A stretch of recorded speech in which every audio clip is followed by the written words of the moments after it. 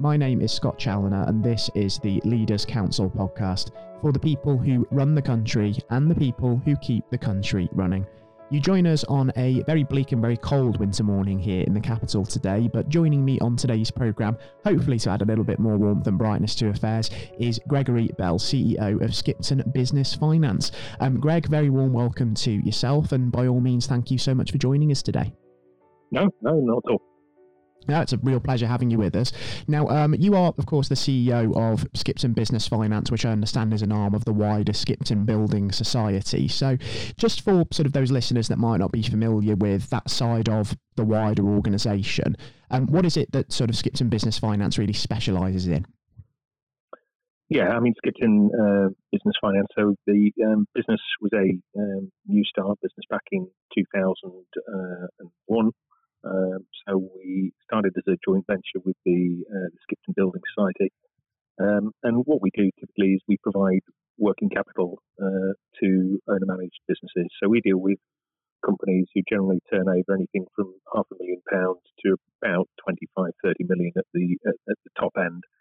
And we fund their cash flow. So it's very much dependent upon where the market is, where the sensitivity is, how the economy is going. But the business has gone on to do extremely well, finally placed at the moment and growing strongly. Yeah, and just going back to those sort of early days, am I right in saying that you were sort of part of the initial team that drew up the business plan for the Skipton Business Finance arm? Am I right in saying so? Absolutely right. Yeah, we were three executives that worked for different institutions, and I suppose the life cycle of the formation of the business really was that the banks and the large financial institutions that we worked for, we didn't think were giving a particularly good service to clients. It was hell bent on profit over service considerations. And when we found the Building Society, the Skipton Building Society, we particularly liked the mutuality and the fact that it's all about creating wealth and employment and not just bottom line profit that really attracted us to them as a management team. And that partnership has worked extremely well. Yeah, certainly seems so. And I understand as an accredited lender as well that Skipton Business Finance was actually an important supporter of small, medium-sized enterprises during the COVID-19 pandemic that's caused so much disruption over the last couple of years. So there've obviously been sort of a lot of work for you to conduct over that time in issuing sort of business bounce-back loans and also some operational challenges I can imagine that you've had to kind of get around. How has it been sort of navigating the challenges of the last couple of years by and large for you? Well, it's interesting. I mean, obviously, pandemic is the same for everybody from a business perspective and a personal perspective. There's no economic anchor point to look at and trends for how this thing was going to play out. So, I sit on the board of the UK Finance Product Services Board, so I was heavily involved in terms of the design and subsequent implementation of the government loan schemes that were put in place at breakneck speed. I have to say, there was probably 6 or 7 institutions that were contributing to those discussions. Clearly, things needed to happen really, really quickly. I know Rishi Sunak was very keen to get the announcements into the budget in terms of the support mechanisms that were going to be made available to small and medium-sized businesses. And how that was turned around in such short order, I think, is a huge testimony not just to the team involved, but also the government in supporting that. Yeah, it did incredibly well, didn't it, implementing that at such a short notice. And I suppose the pitfall of having to do that sort of so quickly and executing it successfully was that, safety measures, of course, counter fraud measures had to be relaxed. And that's, of course, had its consequences. That's been very much well publicised in the media at the moment. But I suppose maybe as much as the government now has to go and sort of chase after money that's been lost to sort of bounce back loan fraud, it was almost a necessary thing to have to do, wasn't it, to make sure that funds could be distributed where they were needed at breakneck speed, as you say? Yeah, I mean, hindsight's a wonderful thing. Yeah. I think, had we all gone back and probably had a little bit more time to work on the initial design of these loans, things would have been done differently. I think the requirement of no credit searches or checks was, I think, an error, and that's permeated quite a lot of fraud.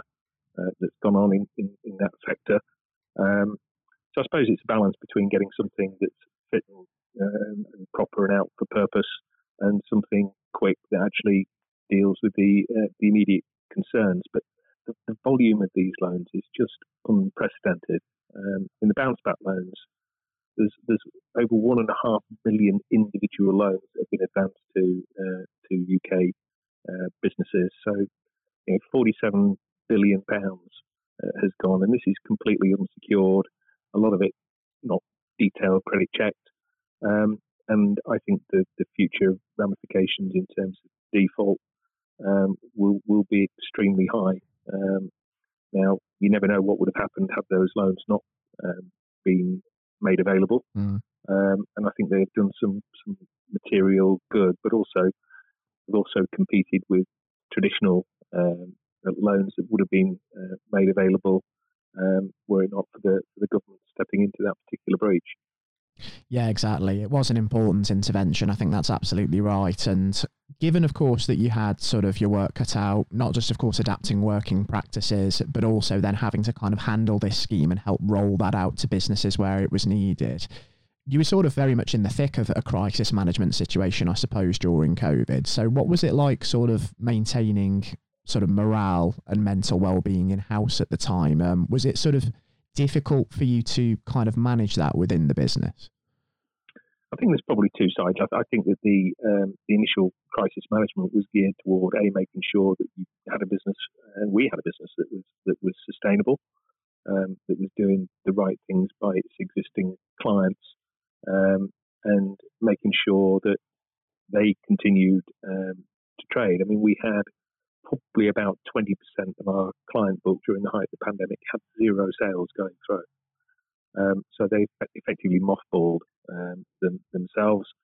And I think we, as a lender and as a mutual building society, were able to take a different approach to a lot of businesses. We offered not only the government support mechanisms, which were important, but we also offered clients to relax fees, to get access to additional funds beyond the sales ledger, which we traditionally fund, just to really keep them going. And I think that loyalty paid off. Out of those clients now, 75% have returned and are doing okay. I wouldn't say they're doing stunningly well, but they're recovering well, and I think that was important. I think from a morale and a staff morale basis, I think this institution is outstanding in that regard.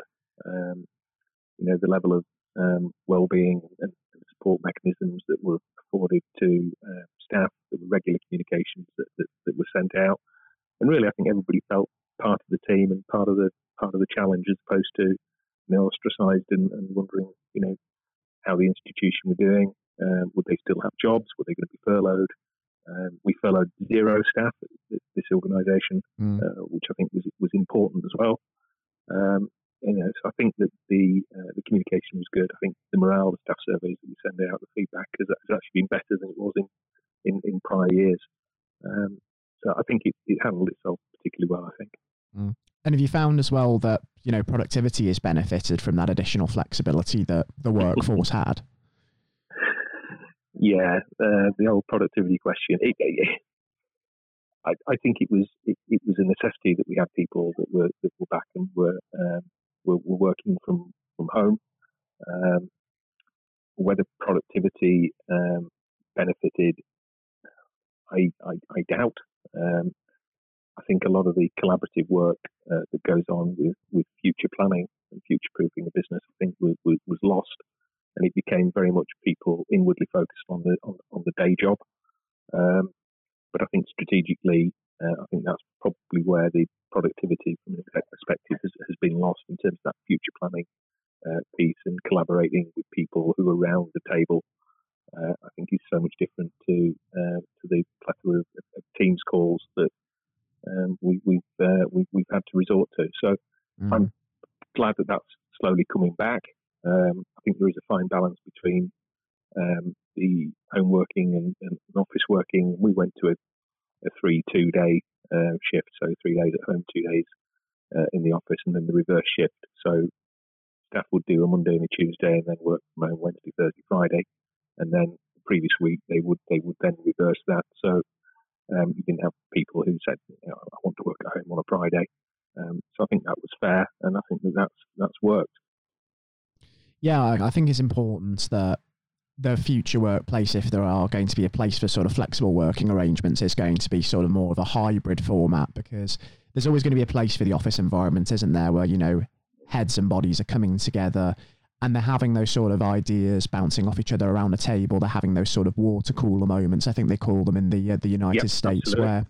where, that sort of helps drive innovation forward. And I suppose from a well-being perspective as well, I mean, it's like there are much more social cues to be had, and you can identify far more easily when somebody is sort of struggling when you're in there in a room with them, rather than kind of trying to read the cues over sort of a flat screen during a Zoom or a Teams call.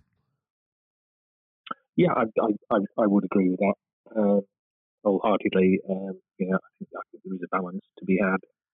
Quite what the workforce of the future, which is the mechanism that we're using as a group to evaluate how we maximise that collaborative working environment, but also we recognise the fact that the boots on the other foot to some degree. People want the flexible working now that they've got used to it, and I think you've got to be able to accommodate and provide that. Otherwise, you could potentially be at a disadvantage in terms of the jobs market. Yeah, it's a very difficult environment for recruitment right now, and priorities amongst prospective employees are certainly changing. And obviously business leaders have got to be very conscious of that. They've obviously got to move with the times and make sure that they're very aware that, you've got to almost conform to these expectations. Otherwise, you're not going to be able to sort of tap into that resource of talent that is out there. And in an environment which is so difficult for recruitment at the minute, and there's labour shortages across a lot of industries, that's going to be incredibly important. Yep, no, I would agree with that. And just sort of looking back as to this kind of crisis management situation, if we call it that, having sort of successfully navigated the pandemic thus far, is there anything you'd say that you've actually sort of learnt about yourself or your colleagues in the way that they've applied themselves and helped sort of get the business through this? I think from a personal perspective, I think it's enabled us to, we talk a lot about values in our organisation. And I think what the pandemic did was actually test that, and it enabled you to actually live those values as well. It's all right saying put the customer first, customer-centric, and all these sorts of things. But to actually be in a position to actually demonstrate that with the client base that we've got, and our client satisfaction survey that we did at the just after the first lockdown, the clients really appreciated it. The feedback, actual results went up because people were at the end of the phone. We recognised the fact that people had those problems. We were proactive in actually contacting them and saying, look, these are the mechanisms that we've got in place. Yes, it was selfish to some reason because, unless our clients actually go on and survive and thrive, then that has a detriment to our business as well. But I think just being there for the clients and just trying to understand and empathise, for some of the problems that they were going through were significant. To have a thriving business and suddenly then you've got no turnover at all. Of our larger clients, just to give you an example, they were one of the biggest hotel cleaning companies in the United Kingdom. They probably had 30-40% of the London market, and their turnover overnight just simply fell off a cliff. It did, didn't it? It was a real shock for so many businesses, and they've all needed that kind of help and support to kind of get through the challenges of the last couple of years in more severely affected industries. And I think this is where sort of the value of networking sort of comes into play, isn't it? There's been that recognition and that communication between business leaders, perhaps more so than ever before, that we are all in the same boat and we can sort of learn from each other. And I suppose a really good example of that was the sort of big pharmaceutical companies almost sharing intellectual property in the quest for a working vaccination. I mean, that's something that's completely unprecedented. We've never seen anything like that before. Absolutely, and I think we were able to demonstrate the fact we were world leading in that regard, which I think from the UK's perspective has been outstanding, but also been able to recognise that the fact that we're all in this together, and unless we're all out of it, then we're all still in it to some degree. So I think very impressive. I think from especially the big pharma sharing and hopefully making these vaccinations available at cost to third world countries as well is extremely important. It is certainly, and I'm hoping that sort of spirit of kind of community, that spirit of cooperation between industry is really going to continue moving forward into this sort of post-COVID world that hopefully we're now starting to venture into. And as we sort of start to see the mist clear and we start to embrace the challenges that are going to come following the pandemic, I'd be interested to understand, Greg, what some of your priorities are going to be at Skipton Business Finance and what you're sort of really hoping to achieve over the next 12 months initially and then beyond that in the longer run. I think we're now in a growth phase where we're acquisitive as an organisation and keen to offer more of a diverse package to UK SMEs. We're doing larger clients now than we've ever done. So the average client that we now have is about 35% higher in terms of turnover thresholds than it was pre-pandemic. And I think that what we're seeing now as a business is a lot of organisations that have been dependent upon more traditional bank overdraft type mechanisms are actually turning to invoice finance in particular because it's linked to sales, it fuels growth as opposed to an overdraft which is very fixed. And with Crown Preference disappearing, I think clients have recognised that personal guarantees given to banks are probably more at threat than they've ever been now because the banks haven't got that security comfort blanket there. So I think we're seeing a surge in demand, and I think it's a cracking product for clients that are looking to grow, and we're seeing more and more of that. Yeah, it's going to be very interesting to see sort of how it pans out in the long run, isn't it? As obviously more people look to really grow their businesses. And we do see, don't we, that some real success does often come out of times of economic hardship from a business perspective. And as we do start to see sort of the way that things start to pan out and hopefully we start to see some of those visions of your own executed, Greg, I'd love to hear from you again and welcome you back onto the show just to, kind of assess where we are at that point in time because we're in a constant... Always happy to talk.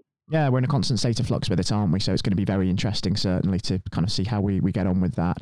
For now, it's been an immense pleasure welcoming you onto the show. So by all means, thanks ever so much for taking the time to join us. And do take care and stay safe with all still going on in the world as well. Very welcome. Nice to talk to you. Likewise, Greg. And to all of those tuning in today, I do hope that you thoroughly enjoyed the interview with Greg Bell, CEO of Skipton Business Finance, just as much as I did. And if you have been listening in today and you own your own business or run your own organisation and feel that you have your own story of success and innovation to share with us here at the Leaders Council, then by all means, we also want to hear from you. So why not also apply to be on the programme via leaderscouncil.co.uk/apply. Until next time, to all of our regular listeners, please do take care and goodbye.